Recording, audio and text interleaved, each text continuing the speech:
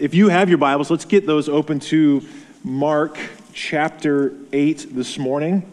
Mark chapter 8. We're going to be looking at verses 1 through 21 this morning. Last week, I got the privilege and joy to take a trip to the Minneapolis Institute of Art with my daughter. She loves art, I love art. That museum is awesome. It's free, which is really awesome. And one piece that I always try to never miss when we go there, it's a sculpture titled Veiled Lady. It's amazing. And if you've seen it, it's from the Italian sculptor Raffaello Monti, dated 1860. And it was during this time where they used this amazing technique with marble, if that was the medium, of smoothing and polishing and reflecting a light. So it gives this appearance of a see-through veil over a woman's face. And you get right up close to this, and it's just mesmerizing how real this looks. But you're not really seeing through anything. You are seeing her. It is one marble rock. And so part of perceiving the beauty of it is recognizing that they are one in the same, that there is no veil. When we come to a series of interrelated stories this morning about who Jesus is, this question of who is Jesus, and the ongoing misperception by others and the disciples specifically of who Jesus is, who he says he is, what he is doing, and even those who are right up close, staring at his face literally every day, witness to his miracles, hearing his words, his own disciples should see and know, and yet there's this ongoing struggle to understand.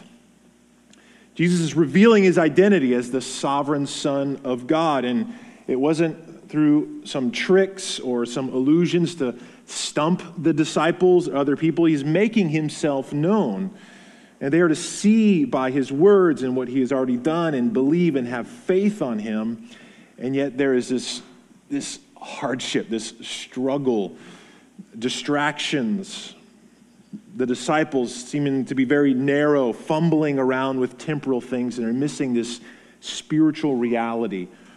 And we're going to witness again the disciples need divine help to see and to believe. And I believe the Lord wants to increase our faith this morning in Jesus. And we're going to be able to see him more clearly with his divine help today. And God uses circumstances. We all have our stories and situations where things have happened that increase our faith, or we hear from somebody else's testimony that God's intervention, what seems to be impossible, God makes possible. And those are means that God uses. But the person and work of Jesus Christ, revealed in the gospel, his life, his death and resurrection, is what produces faith in us and what will anchor us. As Romans 10 tells us, faith comes by hearing, and hearing by the word of Christ. The disciples of Jesus are to be resolved in this faith and to resist unbelief, and they need God's intervention for both of those things, to see and to be kept. And so we're going to see these two pieces. We need Jesus' divine help to see and believe in him, and we need Jesus' divine protection to keep us from unbelief. And so we're going to read this a larger block of text, and then we're going to pray and ask for the Lord's help. Chapter 8, verse 1. In those days, when again a great crowd had gathered and they had nothing to eat, he called his disciples to him and said to them, I have compassion on the crowd, because they have been with me now 3 days and have nothing to eat. And if I send them away hungry to their homes, they will faint on the way. And some of them have come from far away. And his disciples answered him, how can one feed these people with bread here in this desolate place? And he asked them, how many loaves do you have? And they said, 7. And he directed the crowd to sit down on the ground, and he took the 7 loaves, and having given thanks, he broke them and gave them to his disciples and set before the people, and they set them before the crowd. And they had a few small fish, and having blessed them, he said to those, these also should be set before them. And they ate and were satisfied. And they took up the broken pieces left over, 7 baskets full. And there were about 4,000 people. And he sent them away. And immediately he got into a boat with his disciples and went to the district of Dalmanutha.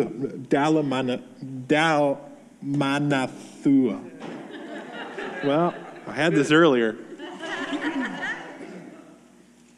Dalmanutha. Or whatever. All right. So they take off to this district. The Pharisees came and began to argue with him, seeking from him a sign from heaven to test him. And he sighed deeply in his spirit and said, "Why does this generation seek a sign? Truly, I say to you, no sign will be given to this generation." And he left them, got into the boat again, and he went to the other side. Now they had forgotten to bring bread, and they only had one loaf with them in the boat. And he cautioned them, saying, "Watch out. Beware of the leaven of the Pharisees and the leaven of Herod." And they began discussing with one another the fact that they had no bread. And Jesus, aware of this, said to them, "Why are you discussing the fact that you have no bread? Do you not yet perceive or understand? Are your hearts hardened?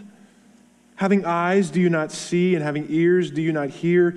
And do you not remember when I broke the 5 loaves for the 5,000? How many baskets full of broken pieces did you take up?" And they said, 12.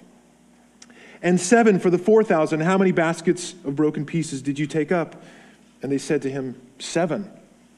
And he said to them, "Do you not yet understand?" Let us pray. Lord, we come this morning to your word, and as we sang already this morning, show us Christ.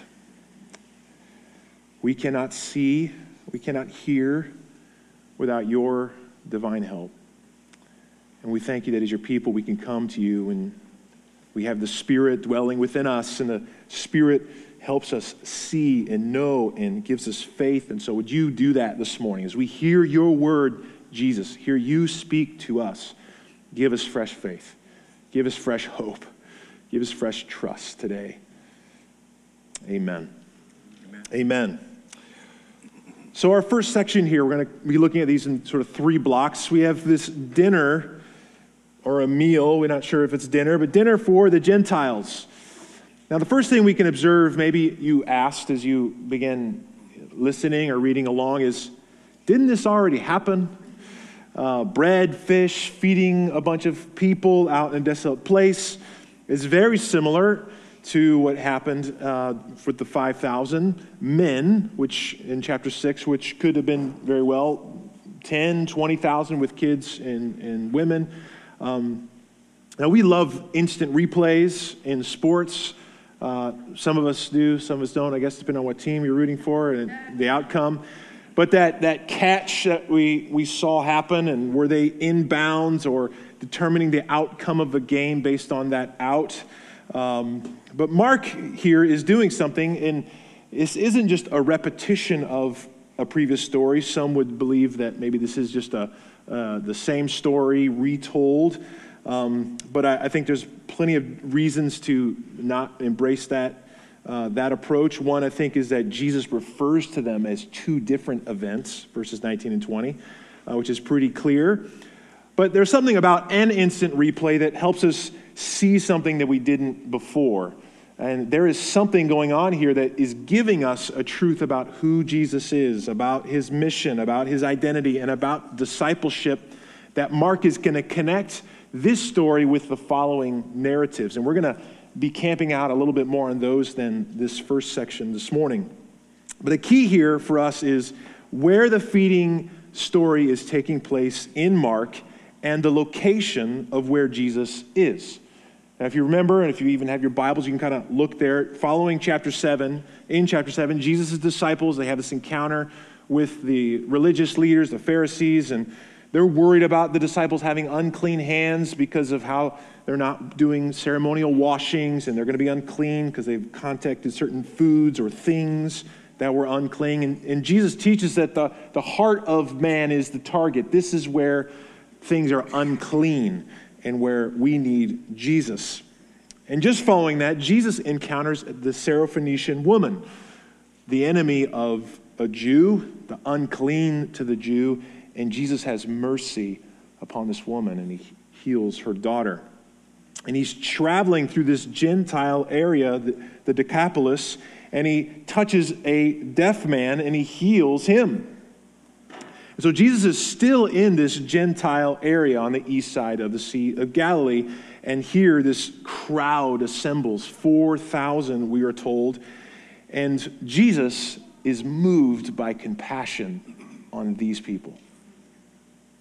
The very ones the Jews would not go near, Jesus has been there with them for 3 days, teaching them.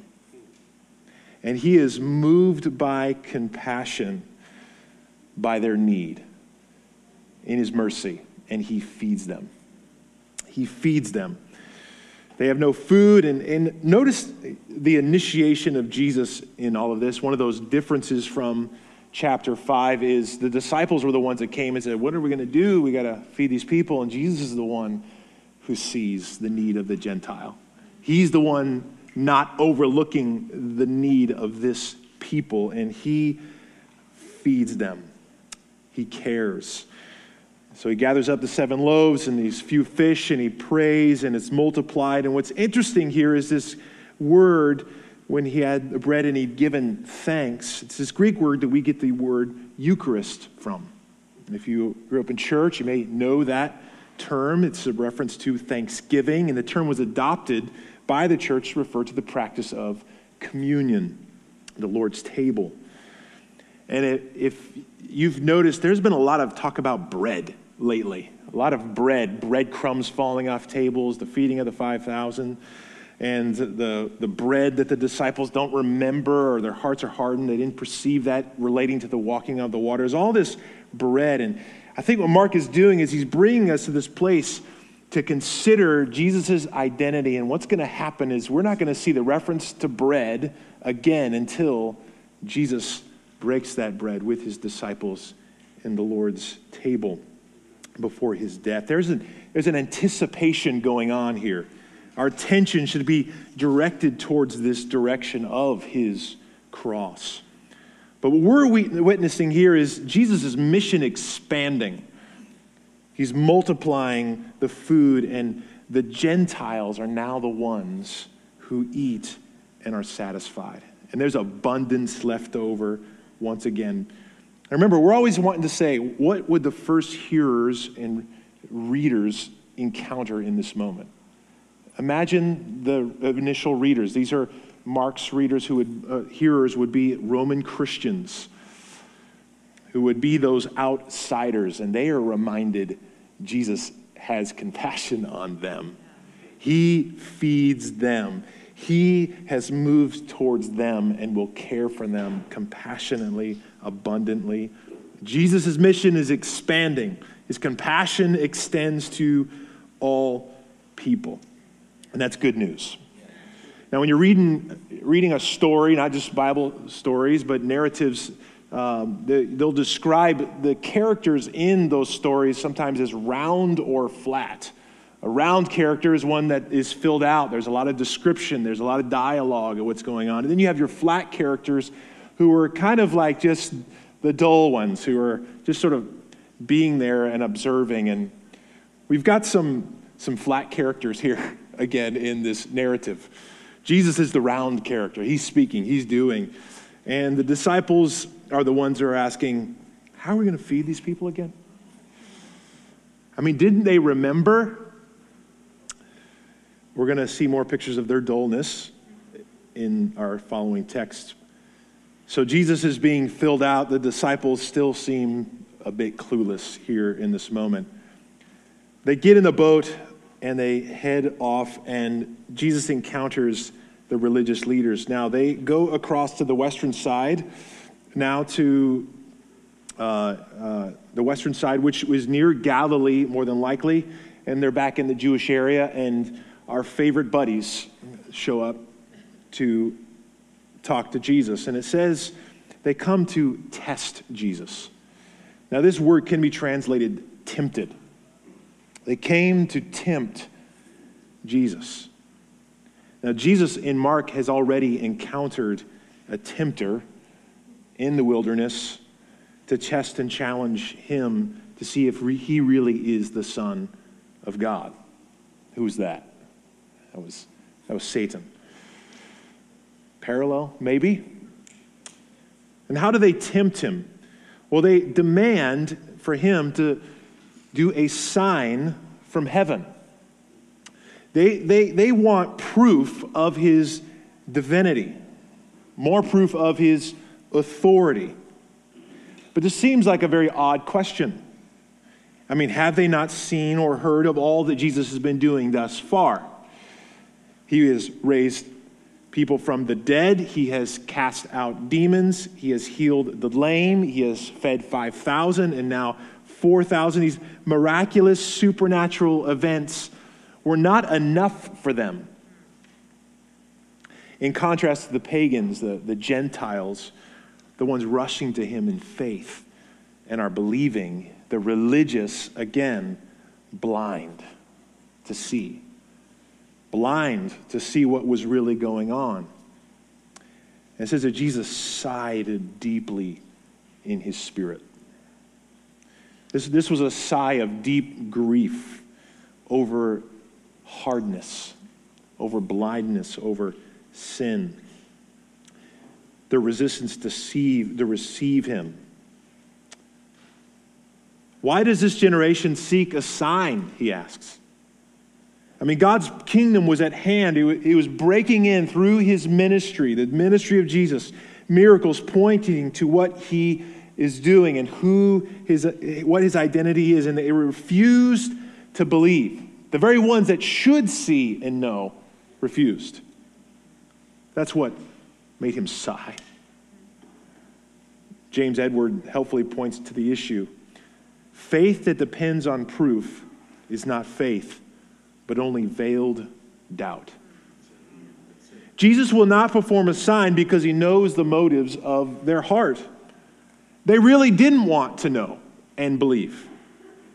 The outward proof, no matter what Jesus did, would not create faith to convince them. For their attention was on the sign and not on the person of Christ. If you're in a reading plan, you're in Exodus, and you're probably maybe seeing a parallel here. Pharaoh is an example. He witnessed all kinds of signs, and they did not do enough to change him or convince him. And Jesus rejects their demands, and he says, this generation, I tell you the truth, will not receive a sign. He was not interested in doing miracles for a sideshow while their hearts were hard and resistant, willfully resisting him. James speaks of this in James chapter 1, of the double-minded man or the double-hearted man will not receive anything from the Lord because they're two-hearted. They don't really want what God wants, and therefore their ask will be muted. And this is the same thing. It's a fulfillment of the prophecy we saw related to in Isaiah 6, the parable of the seed and sower, seeing but not perceiving, hearing but not understanding. And this was a sign, but it was a sign of their judgment, a judgment upon them because they refused to receive him. Jesus' works were to reveal his identity and invoke faith and trust on him. Jesus was unveiling who he is, but their hardness of heart kept it veiled to them. And we could consider this even just in our day, the things that come to us to demand a sign to prove what we believe as Christians. Prove Christianity is true. Show me some proof. And it's encouragement for us that we don't have within us the power to make people believe. No matter how extravagant the sign would be, it cannot create faith. Matthew Henry wrote, "If unbelievers will not be convinced, they shall not." It takes a work of God. It takes a work of God. And so we do extend the gospel hope to people around us. And sometimes Jesus does use miraculous things to awaken folks. But oftentimes it is found in the practical, real life things that we live in and out every day. I mean, even just think about Jesus' miracles. They related to feeding people. They related to healing people. It's a reminder that the world needs an antithesis as a witness to what it wants, meaning something different than what it often demands as signs of greatness. I know it's an exhausting time to try to keep up with if you want to be great. The things you have to do, the things you have to read, the things you have to accomplish in a day where we have to be an influencer on everything. TikTok, Instagram, whatever that might be. I want to encourage you, young people, do not fall victim to that trap, that lie. And I observe this even just the pressure upon women and moms, the things you've got to do that is exhausting and wearying in order to be something. Business owner, you got a CEO, got to do yoga, got to raise a perfect kid, got to teach them Latin, got to author a Bible commentary, and so on. There's an excellent article I would just point you to by Melissa Kruger on the Gospel Coalition called Sisters, You Have Permission to Lead an Ordinary Life. If you wanted to look at that to serve your soul. But this is for men and women. We are called to something. We are called to love the Lord. We are called then to be faithful to our callings as disciples of Jesus. What that looks like in your family, what that means to your church, what that looks like on your job. And there is a strength and a power we need to be ordinary in those things and faithful to Jesus. Let's aspire to do great things for God, but let's take heed of the command in 1 Thessalonians, aspire to live quietly and to mind your own affairs and to work with your hands. There's power in that. The world around us needs a normalizing, steady, real love of God embodied in everyday life. While the world is demanding for us to do something, prove it and let it be. Let it be a sign of this. Let it be a sign of faithfully loving others with humility. Let it be a sign of fidelity and holiness in our marriage covenant. Let it be a sign of speaking evil of no one, but respect, but loving your enemies. Let it be a sign of forgiveness to those around you who wound you rather than revenge or anger. Let it be a sign of courage to stand up for those who are oppressed. These are powerful gospel signs that the world needs. And he chooses to do those things through average disciples, normal people, and average things. Next, we see the ongoing difficulty of the disciples to understand. So they leave the Pharisees, they jump in the boat to head off again, and it says, now they had forgotten to bring bread, and they had one loaf with them in the boat. There's some bread confusion to go on again with the disciples. And Jesus cautioned them. Cautioned them, and then he said, watch out, beware. Those three words, that repetition should catch our attention. Cautioned, watch out, beware. What does he tell them? Beware of the leaven, or the yeast of the Pharisees, and the leaven, or the yeast of Herod. And they began discussing among themselves, one another, the fact that they had no bread. Now, the first thing we should notice, problem number one, is as if the disciples didn't hear what Jesus just said. They're worried about not having bread. I mean, I can just imagine, like, Peter, did you get the bread? I didn't get it. No. James, you were supposed to do that. Right? Where's the bread? And secondly, they didn't understand or remember who was with them. What Jesus just did and what those things were supposed to be revealing about his identity. So let's consider this leaven for a moment. The word yeast probably could be more helpful.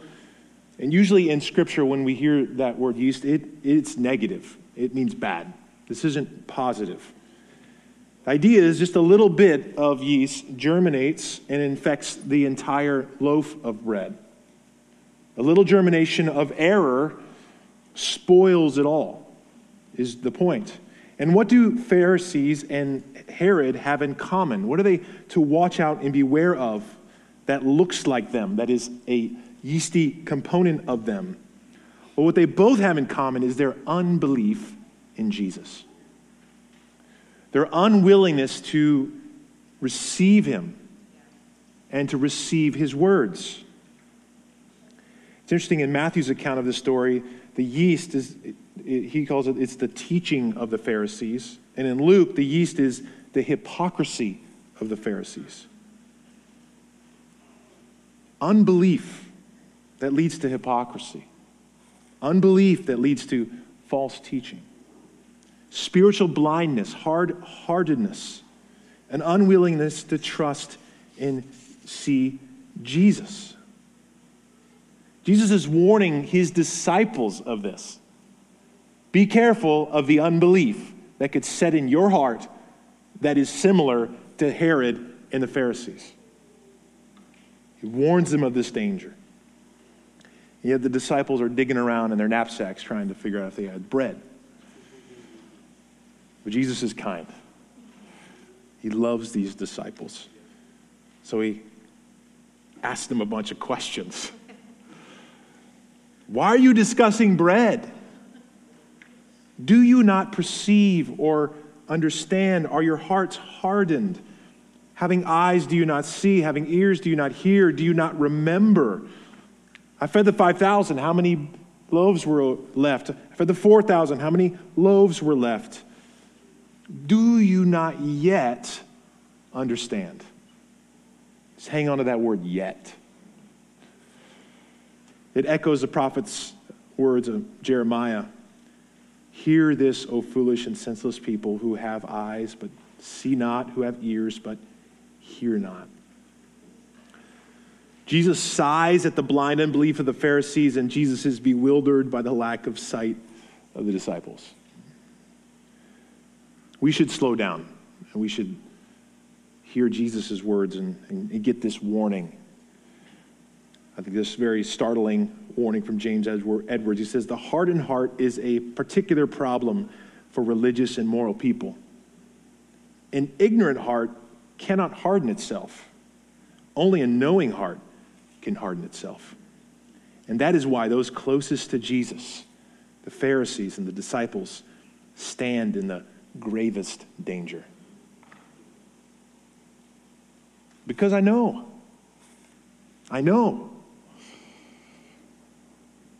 But they didn't remember. And we can be susceptible to the same danger. Jesus wasn't trying to simply get them to remember that he had power to reproduce food, that he had miracle power. I mean, he could take this one loaf in there and make 12 loaves and they'd be okay. But he wanted them to understand his true identity, to believe on him as the Son of God and Savior. Faith with understanding. Not blind faith, but informed faith. And all these miracles were to be pointing to his gospel work, his identity. James Garland writes, it is the inability to recognize the miracles point to God, bringing a new age through the power manifested in Jesus. These signs were pointing to a destination, as all signs do. That destination was for them to see Jesus as Messiah, Son of God, Savior. And yet the dullness, slowness of the disciples were focused on the temporal. Jesus, how will we feed these people? What about the storm? Jesus, the crowd. Jesus, the bread. And not seeing Jesus himself. So the concern possibly could be their proximity, their nearness, and they were susceptible to this same unbelief as well. Just information, but not faith upon him. We can be great as Christians gathering data and information and not operate in faith in our heart upon Jesus as our object. They are not immune to this subtle process of a little yeast working its way into their heart, as much as we are as well. What we say is not what we are. It's hypocrisy. To be near, hearing and seeing, but unbelief be operating in our hearts as well. And our hearts can fall prey to seeing things temporal here and earthly, and it skews our attention on Jesus himself, who's right there with us in the boat. But Jesus' question, I even just kind of maybe even hear him kindly, do you remember? Do you remember? It's not for us to recall data points and facts, but for us to recall him. Yes. Faith in him. Yes. Faith in who he is. And his divine help is what we need in order to see and to believe. I love this small section of a prayer by St. Augustine. Prayed it myself. He says, alas, O Lord my God, tell me what you are to me. Say to my soul, I am your salvation. Say it so that I can hear it. My heart is listening, Lord. Open the ears of my heart and say to my soul, I am your salvation. Let us hear. Let us hear. So the disciples are to see him as Savior, ushering in this new age of the kingdom of God for all people. We're seeing this with the crowd that Jesus fed, the Jewish crowd, this new covenant to the people of Israel. We see it now, this Gentile crowd, his mercy and salvation is extending beyond them to all of the world, and his disciples must see this. But how will they see this? How will we perceive and see this? By his loving help, by his mercy and grace. We need his divine help to see and believe in him, and we need his divine protection and help to keep us from unbelief. And he loves these disciples. Remember his question, do you not yet understand? He doesn't give up on these men. He does not give up on his disciples. His question to them exposes their weakness, but it wasn't questions to cut them off. And I think there's some humor within this, in this little section as well, that we should grasp. The sort of blind, sort of dense, the obvious thing. They're digging around trying to find bread, and Jesus is trying to really help them see, and they're talking about bread. We should laugh at that. We should laugh at that, and we're supposed to laugh at ourselves. I think sometimes we are too serious about our failings, and it's my pride. I don't laugh enough at my failings. I just say, Jesus, I am dull. I'm dense. I need help. Help me see. I'm blind. I'm slow. I'm weak. I lack understanding. I forget. I'm distracted. I get caught up on the temporal and stuff here, and I don't see you as I should. I need your help. The disciples were learning. They were learning. We're following along as they learn, and we should be okay with learning as well. And it's a call for us to be patient as we learn together with other disciples who are like us, slow and dull and lack understanding and have weakness. Move towards one another with mercy and grace in that. But as Mark is unfolding this for us, as Jesus is in his gospel, he is moving us towards that good news. That good news that he came to preach. That Mark chapter 1 was pointing us to. After John was arrested, Jesus went through Galilee preaching the gospel of God and saying, almost, anybody else? What? The time is fulfilled. The kingdom of God is near. Repent and believe the gospel.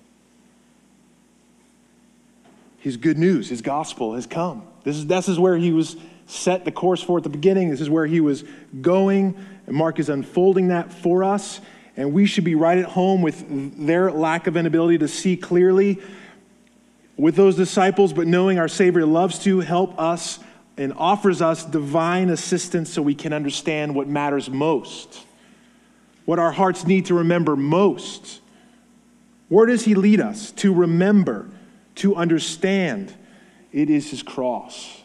It is his cross, the display and sign of his true power and glory. It is the sign of weakness and foolishness to those who don't believe. The world doesn't get that.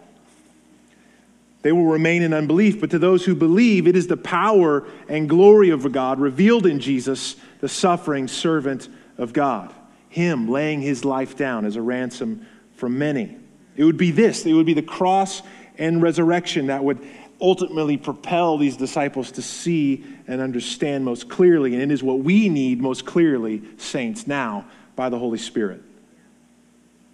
This is what we need to remember. And Paul draws attention to this to the church in Corinth.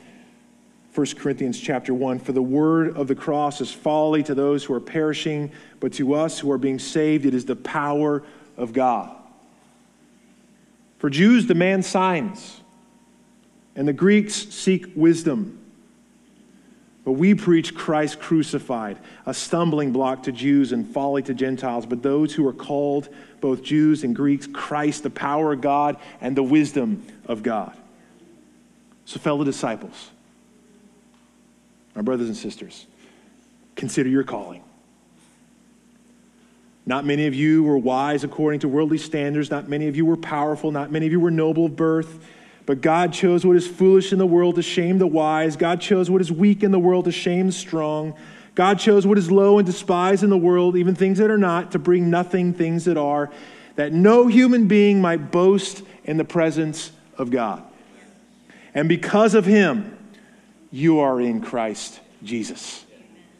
Divine sight came to you, divine faith came to you, and you are in Christ, who became to us wisdom from God and righteousness and sanctification and redemption, so that, as it is written, let the one who boasts, boast in the Lord. Yes. My friends, if your heart is soft today, if you have ears to hear and eyes to see, and you understand what Jesus has done in his gospel to save you, and you can remember that, understand that, and you have faith upon the Savior, this is amazing. Praise the Lord. It is proof of his affection and love for you. Unveiled to see him. What grace. If you're drifting towards unbelief this morning, components of hardness in you, remember again Jesus Christ crucified for you. Remember what he did to achieve salvation for you. Let him be your boast today. Let him be your treasure today. Maybe you're here this morning and you're having a hard time seeing and believing. You are struggling. Well, Jesus has compassion on you. Come to him. Say, Lord, help me to see. Help me to know. Help me to believe. I need divine assistance. And he is gracious to feed and give and provide and help you see. We have a good, kind Savior. So come. Let's pray. Lord, I thank you that you do help us see the thing that would have just been folly to us. The thing that in our pride we would demand some sort of sign. Jesus, you've come in your kind compassion, and you've shown us your cross. You've shown us our hearts and our need for salvation.